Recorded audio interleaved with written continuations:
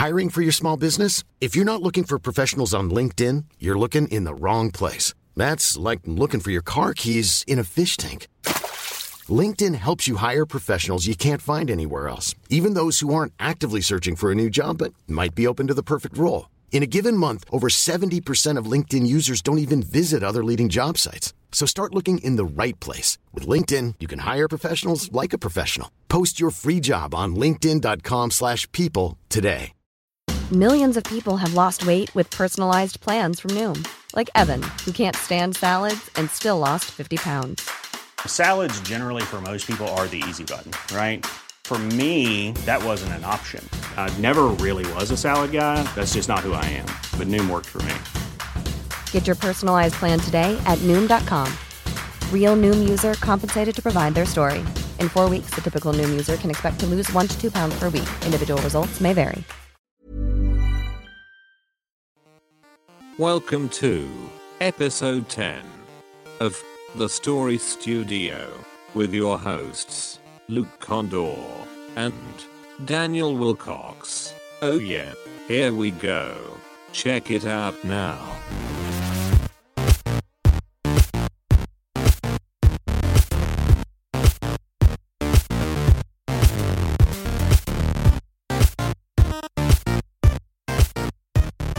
Welcome to The Story Studio, a podcast where an independent publishing company explores the world of self-publishing, independent art, and the future of storytelling. It's a show for filmmakers, writers, comic book makers, crowdfunders, authorpreneurs, creators, and anyone looking to tell stories in the modern world. My name is Luke Condor with K, and I'm joined by Daniel Wilcox. And we have a guest today, Mr. Darren Scales of Darkwave Pictures. How's it going, Darren? Hi, yeah, good, thanks. Yeah, good.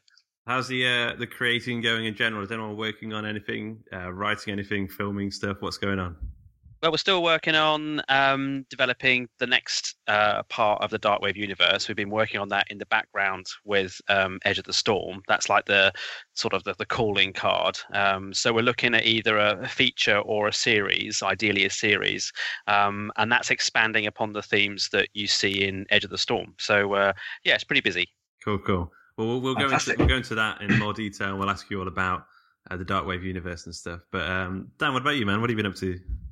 I have been reading They Rot, which is obviously out of the two books that we're doing together, it's the one that you've written the first draft for.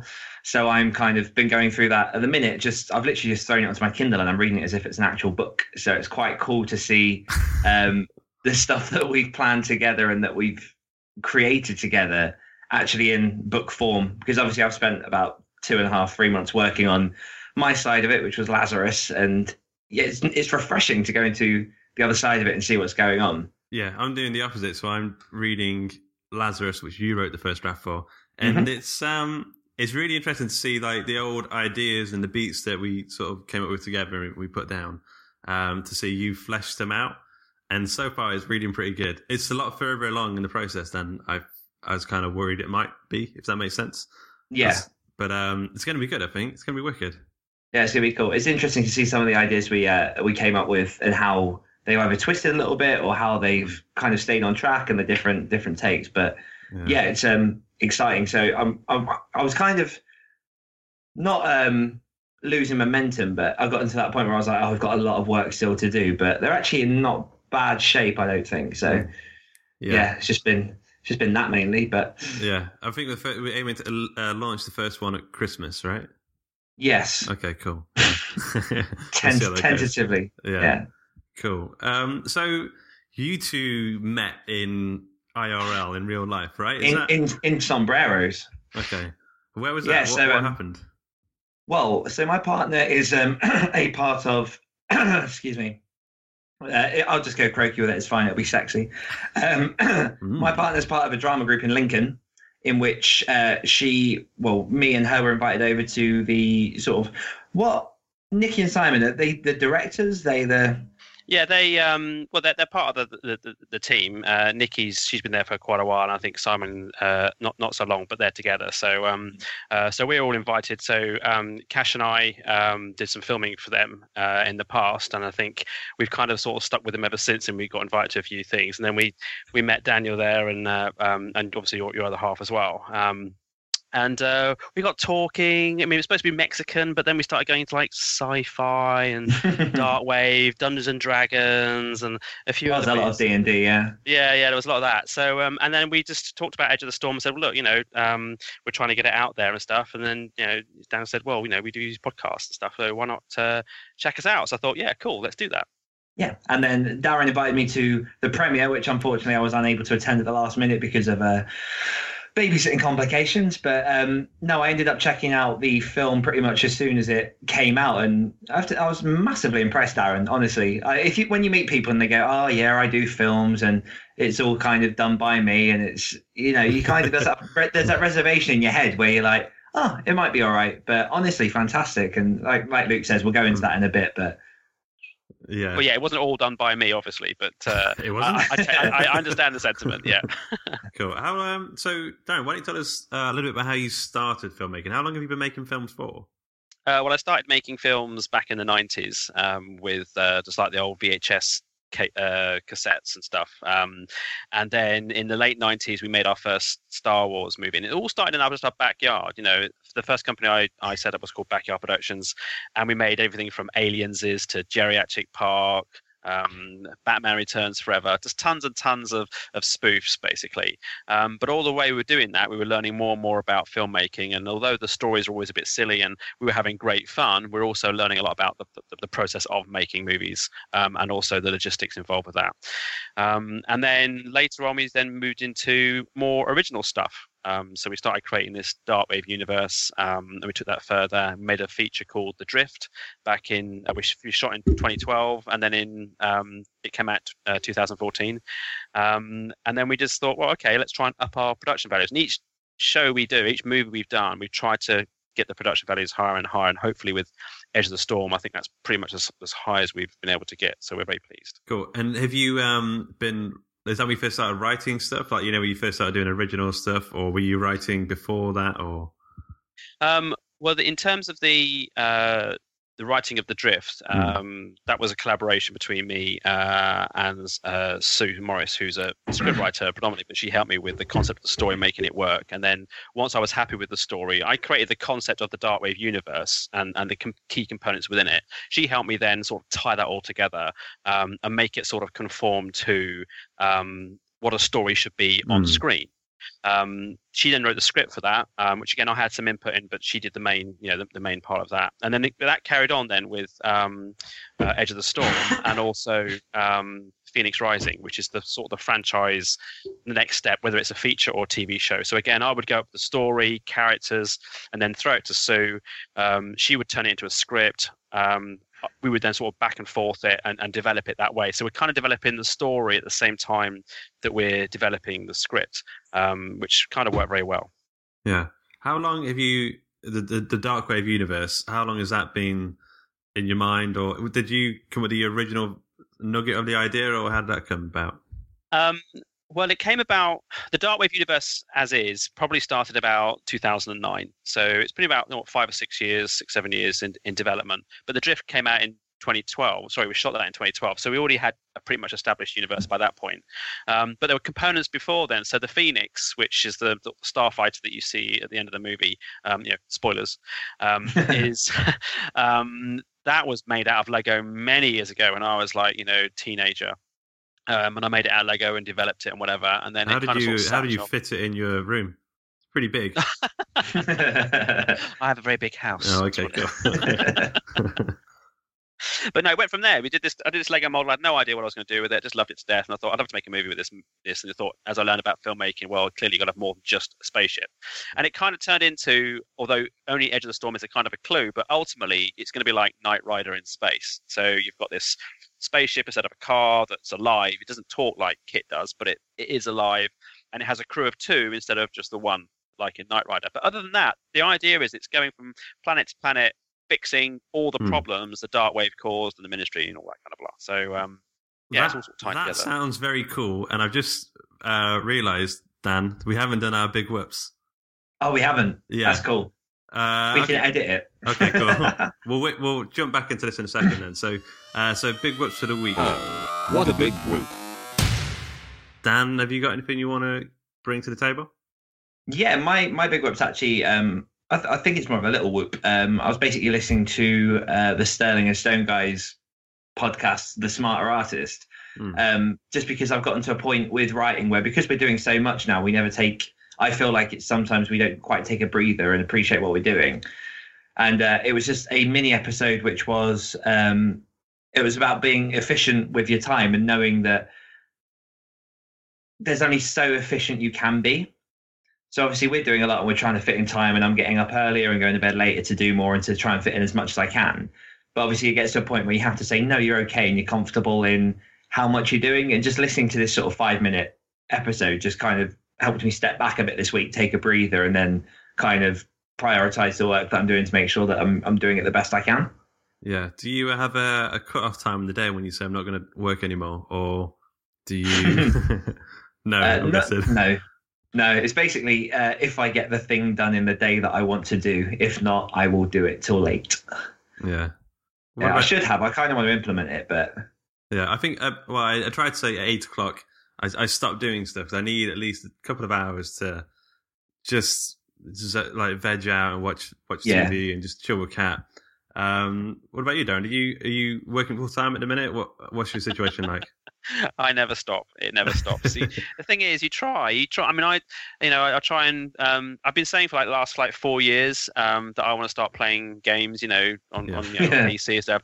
That's not happened. I think. Well, you kind of already are. Just a game that will hopefully earn you money in the long run. Well, that would be nice. I would just for people to see it. I mean, that would be really cool. So, I'm always busy. I work at a local university teaching part-time associate lecturer there, and I do some sort of filmmaking stuff. So that's the bread side of it.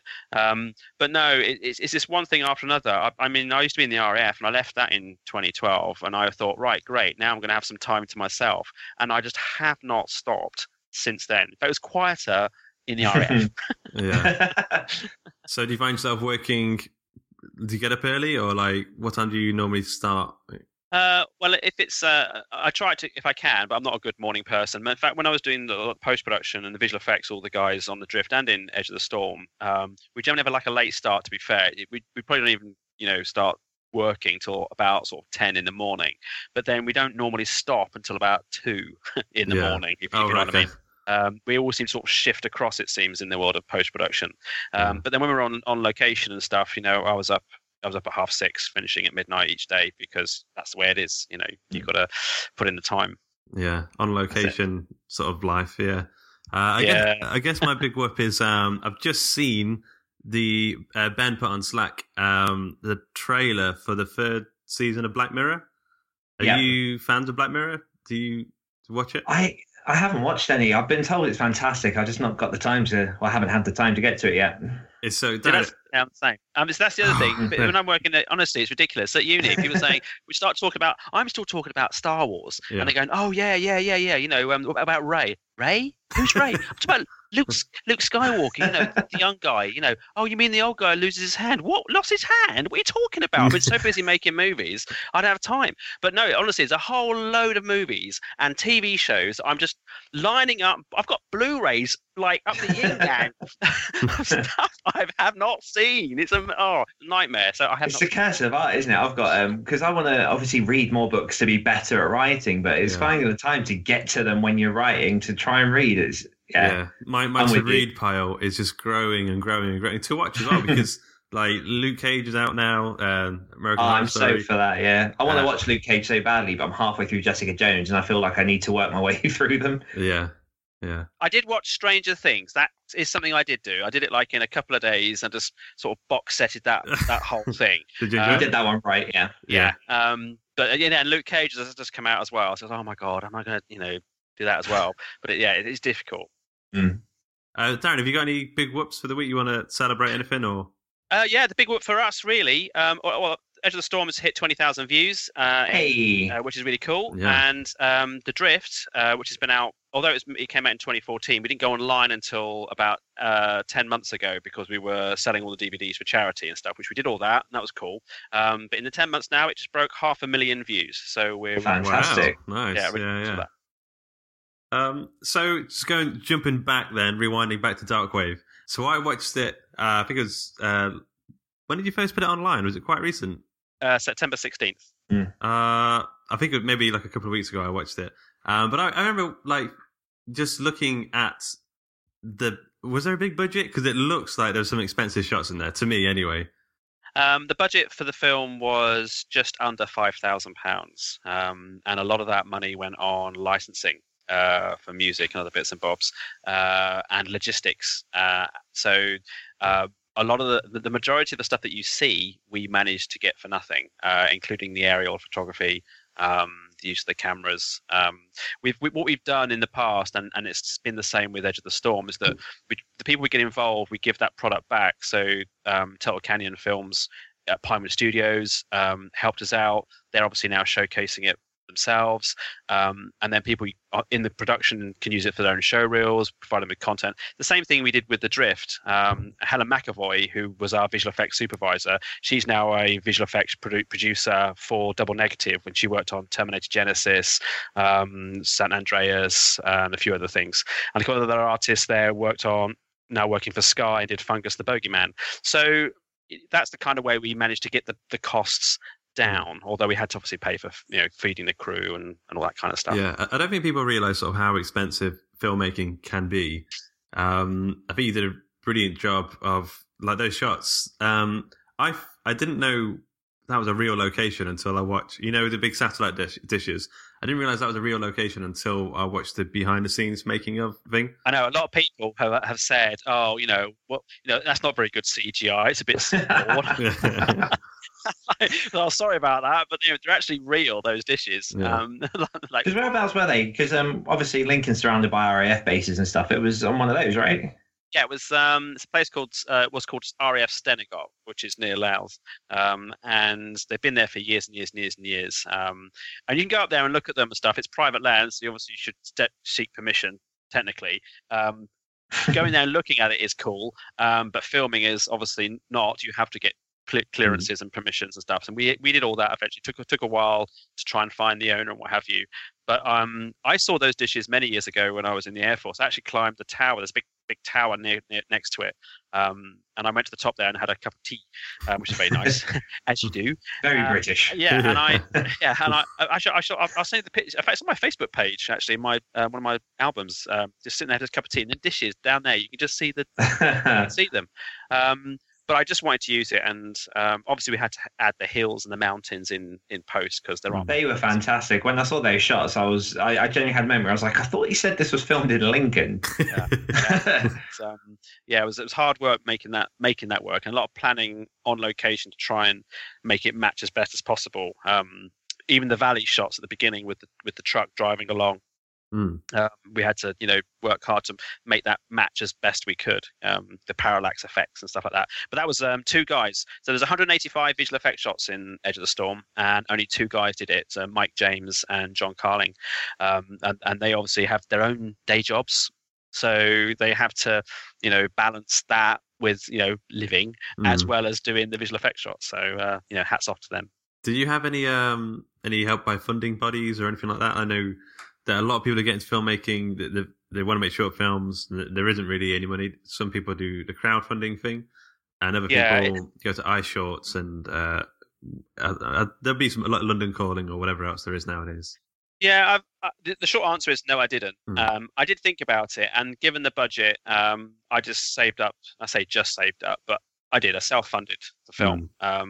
The good thing about it was first of all, we had Captain Credit Card. And then because the film was produced over a set number of months, it was able, not all the bills didn't come at once. So I was able to sort of save up, have you. So that was the way. And it was just a balancing act, deciding, well, look, do I either, because if you go the crowdfunding route, which is great, don't get me wrong, and it does help a lot of people, but you may not get your money, and it's a lot of hard work. And frankly, to be honest, for me, it was easier just to go out, earn the money and just put it into the film. If it was going to be something like 20, 30, 40, 50,000 pounds, that's a whole different ball game. And I'd have to, there's no way I can't do that again. I can't make a movie like that now. I'm completely and utterly skint. That was savings and everything. But it was in many ways the simplest way. So I could just crack on and make the film. If you only had £1,000, would you still be able to make the film, but just cut on certain elements? Well, technically, I mean, like I say, the costs are. I mean, I've made movies for less. Absolutely. I mean, that's the most expensive short I made. The Drift, which is a 100-minute movie, that was also £5,000. Emperor's New Clones was 3,000. Our Indiana Jones movie, Doom Raiders. These are all on our website, by the way, called backyardproductions.co.uk. Check them out all on there. But Doom Raiders was Indiana Jones shot in Cyprus, and I was based out there in the Air Force at the time. That was only 1,500 quid. The cheaper you make it, the more you have to ask of people, and that is a big thing. And because even if sometimes we say we can't even feed you, bring a packed lunch. And sometimes they're pretty cool with that. If you're making spoofs, so Star Wars, Indiana Jones, Batman, that kind of stuff, then there's generally a lot more enthusiasm because it's a franchise that they understand and love and want to be a part of. When you're making totally original sci-fi or any story for that matter, I found it to be a little bit more difficult. Although now we had The Drift, Edge of the Storm was a little bit more easier to get people involved because we had something to show them that they then wanted to be a part of. So yeah. So it could be done, kind of. So what are some of the challenges of being independently producing a sci-fi film besides money and restrictions, sometimes of location? Are there any sort of big hurdles that you've come up against? Yeah, the biggest hurdle is marketing and getting people to see your film. It's as simple as that. We put the film online a couple of weeks ago. We're doing all the tweets, we're doing all the shares. We're contacting some celebs, but they're not interested, and that's fine. They must get contacted by thousands of people. Don't even bother with Simon Pegg, because he probably doesn't even read his account. In fact, I know he doesn't read his account. So you do all the stereotypical things. You send I've sent The Drift off to Fox, Warner Brothers, loads of distribution companies, and whatever. Got a couple of offers of distribution which were rubbish. None of them offered any marketing. So that's the hardest thing. I mean, you don't give up. Don't get me wrong. We've still got 20,000 views. In fact, Edge of the Storm has already been pirated on YouTube. It's now on another YouTube channel called Sci-Fi Shorts. And I'm only telling you because if you go on there, I'm adding the counts. They've got 5,000 views. So there's our view, 15,000, plus theirs, that's 20,000, plus Facebook, that's 2,000. So I don't really care. I want as many people to see it as possible. So actually, it's marketing. Oh, and also a channel called CG Brothers, who I keep seeing lots of sci-fi stuff on there. They do a lot of more visual effects. They've just asked, I've just done a deal with them, and they've got 1 million subscribers. So Edge of the Storm is about to be featured on their channel as well. So hopefully that'll get counts up.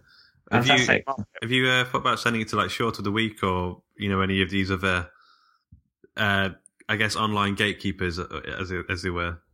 There are a couple we've seen, a couple of short on Facebook. There was a short thing. We do submit a couple there. We do the whole in case you missed it and then tag the film. Some of them buy it, some of them don't.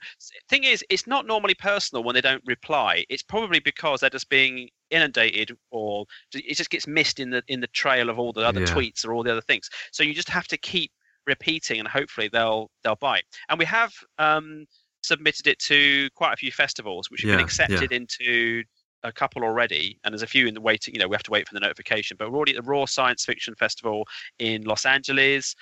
We've been nominated in Sci-Fi Cine, which is in the UK. Parallax is considering us. Geek Fest is another one. So we're pushing out that way too, although I'm not really sure if it's a festival-y type film. I think it's probably a bit too commercial, which was the intent, because what we really want is a commercial deal. So you've invested 5,000 of your own pounds. So you want to make that money back, I'm guessing. Is there like a long-term plan? And so you want to make a TV series, is that right? Yeah, it's not so much about making the money back. It has been something I really wanted to do, and I'm really happy with the result that we've got. The Phoenix especially is something that's been with me for many, many years, and to finally see it flying in a story with all the sounds and the way it flies, all that stuff we didn't just give it to the effect guys. I told them how it had to move and what it did. So that's a reward enough for me. In terms of the future, absolutely, unashamedly, we're trying to get a deal. I know it's just like an absolute mega long shot, and so does everybody else, but you miss every shot you don't take. And I really believe that it's a good franchise and a great story. And the feedback at Comic Cons, because we've taken it to Comic Cons and shown people, feedback online has been really, really positive. And all that we're collecting to take to London, to Netflix or wherever, and say, look at this. Everyone thinks it's fabulous. Let's do something with it. I was saying to... Oh, go on. No, it's okay, you go. I know. I was going to say, I was saying to someone earlier that was asking a bit about, the stuff that I'm working on and writing and stuff, and whether or not I'm in it for the money. And I remember saying to them that it was, for me at the minute, especially, it's a case of I don't have a novel out, and I really just want to see my name on a novel on a bookshelf. So do you think that is essentially the equivalent of, your Phoenix? There are people that have in their hearts this vision for years of when they're younger and they just want this thing produced. And I guess the first moment, because when I saw the Phoenix appear, it is quite it's one of those powerful moments where something just happens and you're watching this magic happen on the screen. For the first time you saw that, you must have felt just overwhelmed. It's proper goosebumps. I mean, I wanted the Phoenix to sort of slowly reveal itself. So it starts off as a meteor through smoke, and then it flies over and you see the shadow of the Phoenix. I'm Sandra, and I'm just the professional your small business was looking for. But you didn't hire me because you didn't use LinkedIn Jobs. LinkedIn has professionals you can't find anywhere else, including those who aren't actively looking for a new job, but might be open to the perfect role, like me. In a given month, over 70% of LinkedIn users don't visit other leading job sites. So if you're not looking on LinkedIn, you'll miss out on great candidates like Sandra. Start hiring professionals like a professional. Post your free job on linkedin.com/people today. Hey there, it's Michelle Norris. I'm host of a podcast called Your Mama's Kitchen. When I travel, I'm usually looking for a way to find a taste of home when I'm not at home. And one of the things I love to do when I am at home is entertain. And Airbnb allows me to do that. When I was in California recently, I rented a house that had a great kitchen. And when we were sitting around the table, we were all thinking, we're in someone else's house. Someone could be in all of our homes as well. If you have a home, but you're not always at home, you have an Airbnb. Your home might be worth more than you think. Find out how much at airbnb.com/host. Millions of people have lost weight with personalized plans from Noom. Like Evan, who can't stand salads and still lost 50 pounds. Salads generally for most people are the easy button, right? For me, that wasn't an option. I never really was a salad guy. That's just not who I am. But Noom worked for me. Get your personalized plan today at Noom.com. Real Noom user compensated to provide their story. In 4 weeks, the typical Noom user can expect to lose 1 to 2 pounds per week. Individual results may vary. Cool name for a film. Anyway, you see the shadow of the Phoenix fly over the dishes, and the sort of clues as it slowly becomes more and more revealed, and the engine's roaring, and then it opens up and suddenly it transforms into this bird shape type thing. Raptor, as we're calling it. That's what bird of prey is. It's a raptor. Yeah. Not dinosaurs, it's birds. Although dinosaurs came first. But anyway, right. So it's raptor. And raptor sounds cool. So we stuck with that. Yeah. So it sounds better than bird. Bird mode. It's like, bit of bird mode. What's that? Oh, bird mode. Okay, tweet. What are you talking about? Yeah. So raptor mode sounds much better. So anyway, so it goes to raptor mode. Yeah, it definitely, there's smoke, and then we put lights on it, so when it comes close towards the camera, these big lights come on. That was actually to hide a load of issues we had with visual effects. And if you can't show it, light it up, just blind the audience. But actually, it looked pretty menacing, and the shots with the claw coming out, the talons coming down. It definitely was a really special moment. I really enjoyed the last couple of minutes of the movie. I love the whole film. There's lots of moments of family. There's moments of struggle. There's conspiracy, mystery, heartache. Obviously, you have the issue before the Phoenix arrives, which I'm not going to say. There's another thing that happens, which just kind of drives the story. But when the Phoenix turns up at the end, it's a big deal. It is really unique as well, and no, it's really unique as well. I remember me and my partner Fee just sat there, just going, "I've never seen a ship do that before. It looks fantastic." Yeah, it actually has a reason for it. When we make Phoenix Rising, you will find out what all that's about. Well, I'm very much into practical type motion and movement and reasons for being there. And although ultimately it's still fiction, and technically it would be totally disproven, I suppose. But the idea of it being able to move that way so it can fly in a variety of atmospheres and a variety, it's combining both our technology, our aeroplane technology, spaceship technology, with avian technology, birds, how they fly. And in fact, we're doing it already with real airplanes now. A lot of the Russian ones have the vector thrust engines. They can sort of slide in space.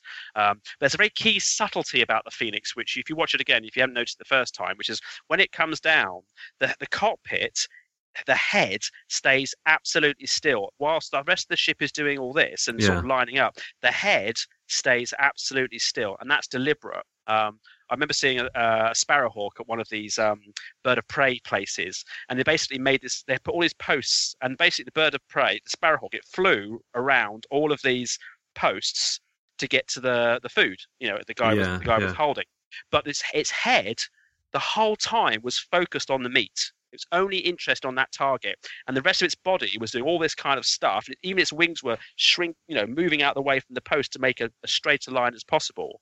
But its head was always focused, and I really wanted that to be a key, unique point for the Phoenix. You can tell. I don't think I can do that. You can tell there's no, I can't. You can tell there's plenty of passion here, like for avian technology and stuff. So how long was the production process for this film? Like when you first start it?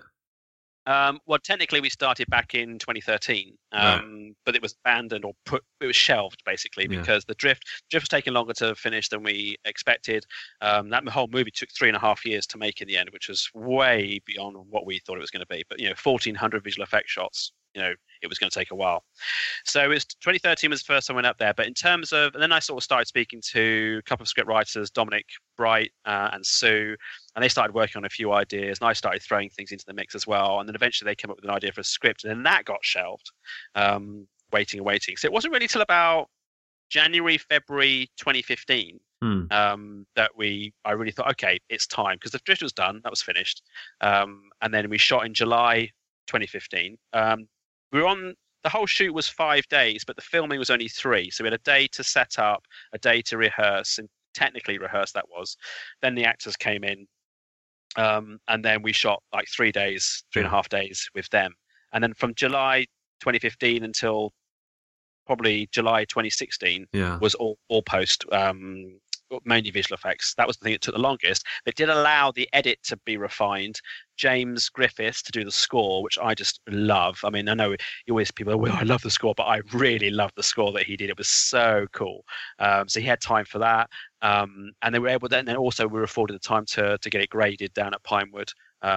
And also sound mix down there, which made a massive difference. So all this time, so right from the first conception of the idea, and then you do all the filming or the post, you get it all ready, and then you do the premiere. How are you feeling when you're in the cinema and then you're waiting for the film to start, and there's all these people that you're going to see for the first time? How are you feeling? What's going through your head at that moment? It's weird actually, because the film had its premiere, which I was insanely nervous for. I'm always nervous at the premieres. I don't know why. I just sit on the edge. I'm on the edge of my seat the whole time. I'm just waiting to see, not so much of the audience laugh at the right points, because there's not really much comedy in the film, but are they gasping at the right time and all the rest of it. But I remember watching it at Pinewood. We screened it for Shane Rimmer. And Robin and Natalie was invited, but she was on another job. But we basically had a cast screening because they're all in London. It was difficult to get them up to London, so we did a cast screening down at Pinewood, and that was shown. We converted the film to DCP, which is the same format you use for cinemas. It's a proper cinema. It was upscale. It was shot at 2K. The whole film was 2K. That's like the XML type file system, right? The really complicated one. Yeah, whatever you just said, I've no idea. I was just told it was called, it's a DCP, it's very good quality. Yeah. Okay. It is. It's about 70 gig, the file, it's huge. It's not like anything, we would play with. But seeing that at Pinewood, at the John Barry Theatre, which is their main screen at Pinewood Studios. And it was just it was a private showing at lunchtime between 2 other showings. We had to get in there really quick and just sit there. Good job the film was only 20 minutes long, so we could have time. Because obviously everything we do, is favors and people just appreciate what we're trying to achieve and wanting to help. We can't pay anyone. So Pine were really good about that. They saw I've worked with them before on a few other little projects, and they like what we do. We're not making any money. We're not commercial. But I'm sure that if we were to go commercial, that would be the first place we'd go to. So it kind of works.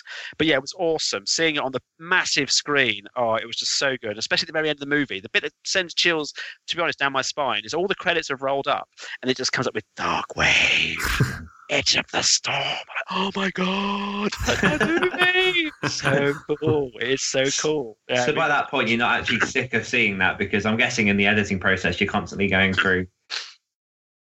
Yeah, you do. I mean, certainly the editing process was probably about 8 weeks. Because obviously it's a relatively short movie. And of course, you go through little cuts. And it went down to my co-producer, Nick Long at Turtle Canyon Films. He sees a lot of shorts. I don't really. I've only made sort of features, albeit low budget, whereas he's a bit of a shorts meister. So he was able to look at it and go, well, look, okay, this is dragging. Be good for a movie, but not good for a short. So he was very devil's advocate and able to trim things down and what have you. In fact, the ending of the movie was changed considerably because of that. And then, but after that, it gets quite quiet because the visual effect, all you're waiting for now is visual effect shots to go in. So you're not really watching the edit anymore. You're just waiting for shots. So for about 6 months or so, I didn't really have much contact with my film because there's nothing to do, really.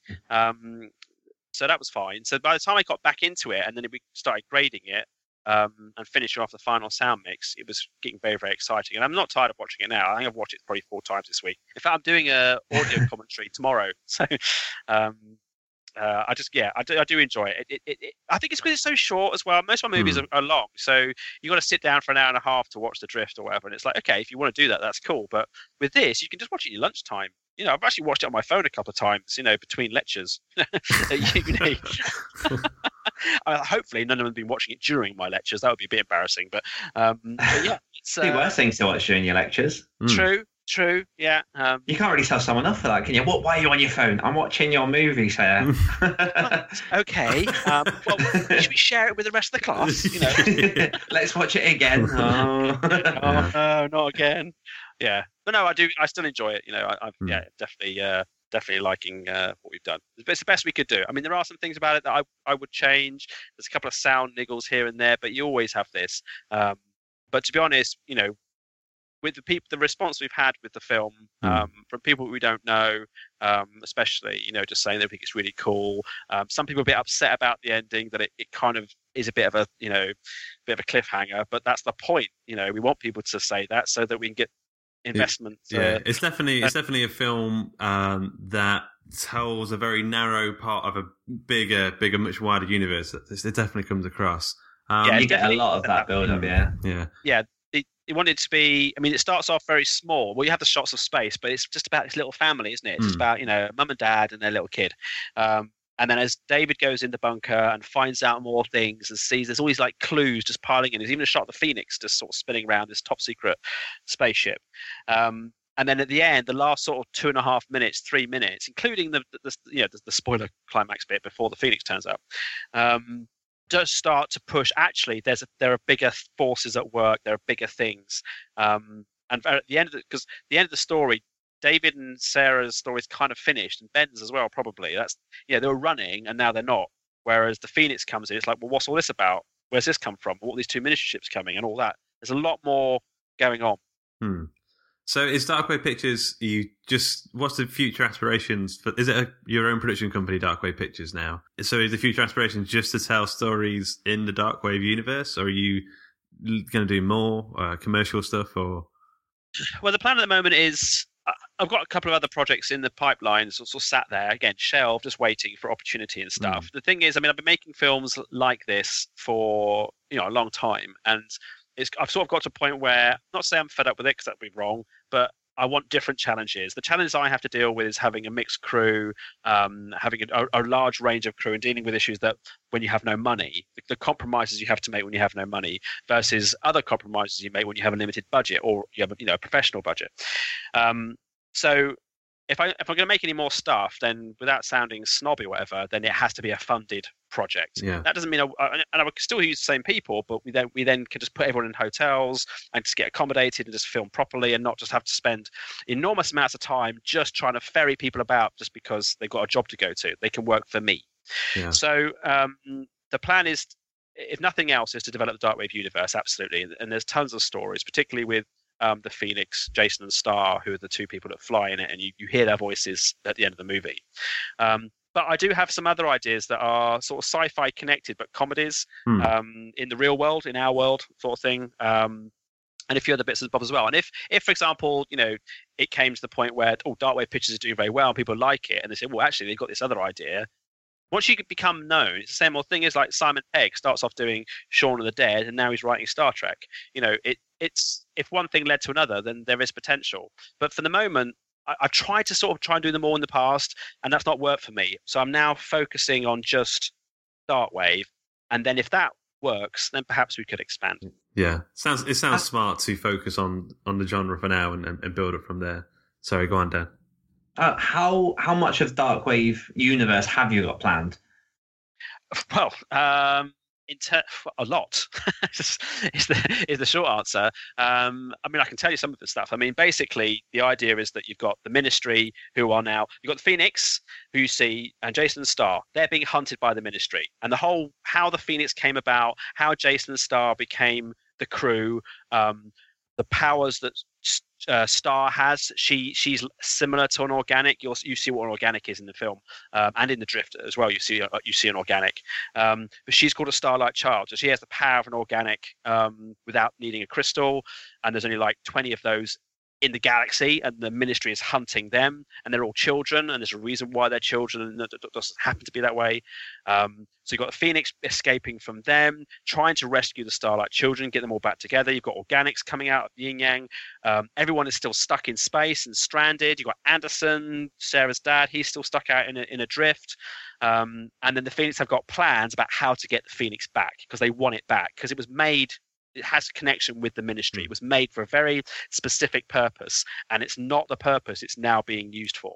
And are all of these stories going to be told through film? Are you looking at any sort of transmedia? Have you thought about doing some novels and maybe getting a bit of money together from that, or anything like that? Well, it's difficult because I even tried writing Phoenix Rising as a novel, and that lasted about 4 months, and I just gave up in the end. I'm just not a writer. But having said that, TV franchise is the way to go for like the canon. That is the main, how I see it going from my point of view. But one of the things I have talked about, and it's one of the reasons how I was even able to get Edge of the Storm made, was I reached out to writers and said, look, here's my universe. Go play. See what you can come up with. You know the setting now. Here are the rules. You can't kill these people, these particular ones. You can't destroy the Phoenix. You can't do this. You can't do this. But other than that, go for it. And we had some come back. We had about 5 or 6 scripts came back, just like 5 or 6 pages. That was all it was.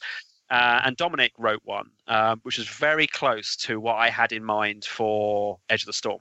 I already had the idea. I knew what was going to happen in Edge of the Storm, but it wasn't joined together. And Dominic brought in some really nice little points, and that then got developed, which is why he's the lead script for the film. So yeah, I would love to. I had an idea called Project 50/50. This comes from fan films, where in the past, certainly, you get like these cease and desist orders. I know that Star Trek CBS has given a particular one a bit of a kick in at the moment. But what I wanted to do was basically say, look, if you go and write a story in my universe, provided you follow these rules, so you don't kill off all my characters that I kind of need, you can sell it. That's what I'm saying. You can actually market. You can call it Darkwave, whatever your story is, but with your name, you go and e-publish it, whatever. And the Project 50/50 basically is you get half and I get half, or Darkwave Pictures gets half. And see if anything came of that. Now, when I mentioned that in London, and they were very unhappy. They were not happy with that at all. They were like, what do you mean? I said, well, look, you either sue them and they can't write anything, or you get half of what? And funny old thing, because I pitched that idea to the guys in London in 2012. And now on YouTube, a lot of the time when I used to get like, your music muted and all the rest of it, and sometimes that still does happen. But more often than not now, what ends up happening is the company that owns the rights to the music just slaps an advert on and it's starting to make money from your film. So they're just doing what I already said. Yeah. I did it first. It sounds like so Amazon have Kindle Worlds, which is... basically where they found a way to monetize fan fiction. But it's smart. I mean, they're good stories. Well, I mean, they are now getting edited and proofed and stuff. But yeah, I mean, people want it. That's it. If people want it, why would they stop? And that's what I couldn't understand with London. It would say, well, we can't. We own this. If someone made a Harry Potter novel, blah blah. I was like, well, why not? If they're going to make, if it's a good and it sells, you're making money. So long as it follows the rules. Like I say, don't kill off, Hermione or whatever it is. Yeah, and it doesn't have to be canon either. Like it could be separate. Yeah, everyone wins. Everybody wins. You don't have to read it. That's the thing, and they're making a lot of pretty rubbish sequels and reboots. Terminator. So. I'm sure the fans out there could think of some better stuff, and if they are, let's see it, let's monetize it, and everybody wins. Cool. So, sorry. It's all right. Another thing. A lot of our listeners are sort of independent writers and authors and storytellers. I know for a fact that a lot of them are going to want to get into making films, and they want to make their own Dark Wave universe or Edge of the Storm type film or whatever. Light Ocean. Like what? Light Ocean. What's that? It's Dan's fan film. Oh, is it? It's just me twisting Darkwave. I see. Well, originally Darkwave was called Starlight. That was the first name, and then the Starlight comic came out. So that name got canned. Yeah. Although the new name makes it better, to be honest. Yeah. So, what would you say to those people out there who want to get involved and make their own stuff? Well, I think ultimately, don't be put off by production values, because not to say that my production values are particularly excellent. There's always going to be a movie better than yours. There's always going to be a movie that's not perhaps as good as yours. But the reality is what really counts is the story. And there's some some of the really old Star Wars fan films. There's one called Ryan versus Dorkman, which is just a lightsaber fight. And I don't even think they've even put the lightsaber glows. It's just two guys smacking the crap out of each other with toy lightsabers, and it was one of the most popular Star Wars fan films ever. And there's me making this super Emperor's New Clones with like an hour-long storyline and massive sets and CGI and all the rest of it. And it did okay, but it just proves the point that you don't need to have super production values. What you really need is a good story. And if you've got an idea for a good story, then shoot it on your iPhone. It doesn't matter, because if it's good, and you have convincing actors, you can't go wrong. There you go. That resonates with I think our manifesto, I guess, just to use whatever you've got to make a good story. Yeah, that's how I start. There's no excuse to not start, really. No, because you'll only get better as time goes on. So. Absolutely, and your characters will develop as well. So not only the filmmaking process is quite different to books. So you write the treatment, which is basically the story, the narrative. Then you write the script. We have the actions and the dialogue, etc. Obviously, but then of course you have actors, and they go in, and they always obviously add value. But what I mean is that once you start seeing your script turn into a reality. Yeah. If you know your story and you're on set, you can add stuff, augment, make it better, etc. It's not improvisation, but it's just how you can develop it more. And then you have the edit process. So again, you're going back to your story and you're seeing it on the screen now. So it's another perspective. Yeah. So it's a really great way to develop your story. And not once there did you have to worry about whether you shot on an Arri or a Red or whatever. You could have still done all of that with an iPhone. Yeah, they say a film is made 3 times, right? In the scripts, in the shooting, and in the editing. Is that right? Yeah, absolutely. And and visual effects now. I mean, the end of our film changed dramatically because of what we were able to achieve with visual effects, and how you can make it look very, very different. Technically, the main ones, those are the 3, yeah. Cool. Okay, so we're coming towards the end of our time. Darren, that was quick. It was. Oh my God. Flies by. It did. It's amazing. You're incredibly passionate, and I think it's evident in the way you talk about your story, first of all, and the production behind it. So I just want to say thanks for coming on, first of all. It's really nice to meet you, not face to face in a digital way. But we've got a quick fire round. Quickly, please. Where we've got some questions. We're going to fire them at you. Don't worry too much. Just a bit of fun. You've got 5 seconds to answer each of these questions. Okay, not at all stressed about this now, but okay, fair enough.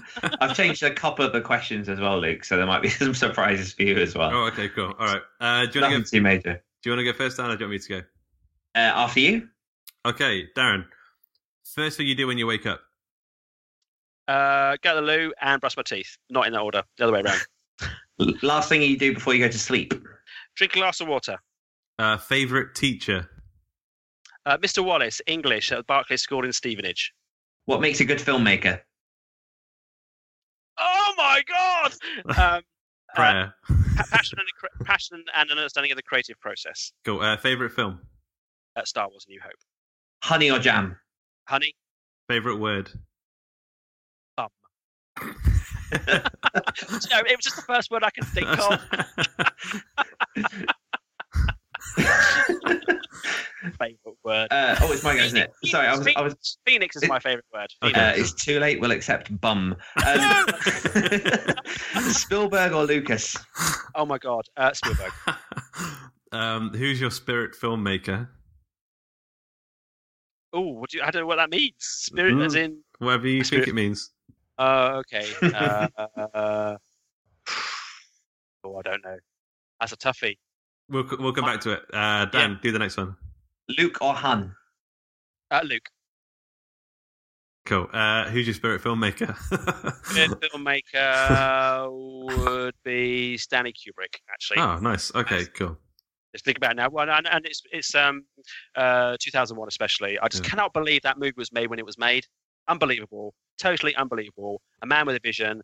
And I've got lots of stories about him, which I can't tell you about because they were told in comments. But he got it. He got it. Yeah. So where should we send people to, Darren? Where do you want them to go?